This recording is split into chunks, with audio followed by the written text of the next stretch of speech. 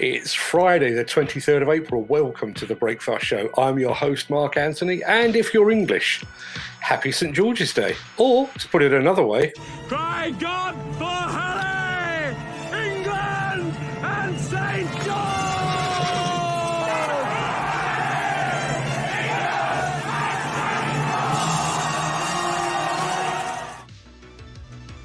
we need to crack on today. So we've got a guest waiting in the wings and we've got a lot to get through. But I know your day isn't complete without a look at those all-important celebrity birthdays. And here goes. On the basis that it is St. George's Day, I'm going to highlight just a pair of notable English birthdays. The first is William Shakespeare. Despite the fact that I've been forced to endure friends, Romans, countrymen, lend me your ears for most of my adult life, I actually blame my parents for calling me Mark Anthony, and I'm willing to acknowledge that Shakespeare was actually a pretty good writer. I mean, he's no Stephen King, and he's probably a bit wordy for Demolition News, but you know. The second English birthday boy is comedian John Oliver, who was barely known here in the UK, but who then went to the US to become a huge late-night star. So a very happy birthday to you fine English gentlemen. We'll be right back after this. If you enjoyed this show, please consider supporting us. Go to buymeacoffee.com/demolition news. Now, 2 years ago, almost to the day, I was in Munich in Germany for the Bauma exhibition. And one of the main reasons I was there was to see the new Generation 8 excavators from Liebherr. It will surprise no one to learn that those excavators were superb. Everything we've come to expect from one of the world's premier producers of construction equipment. Well, it turns out Liebherr wasn't quite done. The company has now unveiled another addition to an already impressive range.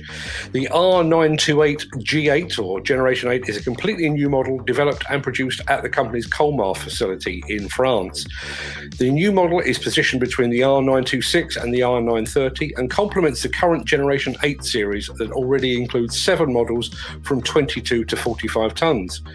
The R928 G8 has several features in common with both the R926 and R930, the same superstructure and equipment as the R926, and the same LC or NLC undercarriage as the R930. The new model has an operating weight of somewhere between 29 and 31.5 tonnes. It has a larger bucket size than the R926, a higher drawbar pull, and excellent lifting capacity.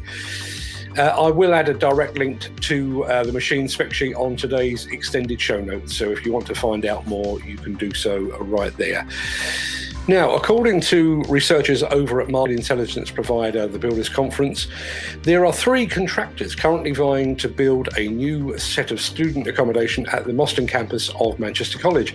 But before those contractors can make a start on the £7 million construction project, the existing buildings will need to be removed. And once again, the demolition portion of the project remains very much up for grabs.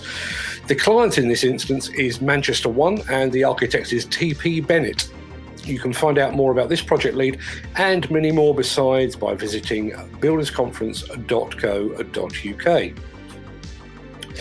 Now, the International Powered Access Federation continues to lead where other trade bodies eventually might follow. The organisation has just made available some newly released toolbox talks that are designed to share specific safety messages on work sites.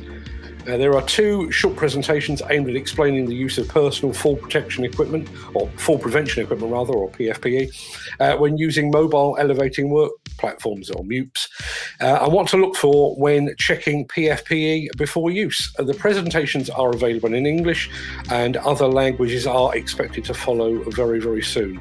Those toolbox talks can be found at the IPAF website, which is www.ipath.org/toolbox talks. All are free to download, and don't worry, I'll add a link to those in today's extended show notes as well. That just about wraps up today's show, but as you may be aware, we also like to wrap up the week as well, and to explain, here's me looking about a week younger than I do today. We hope you come back every Saturday for the weekend wrap.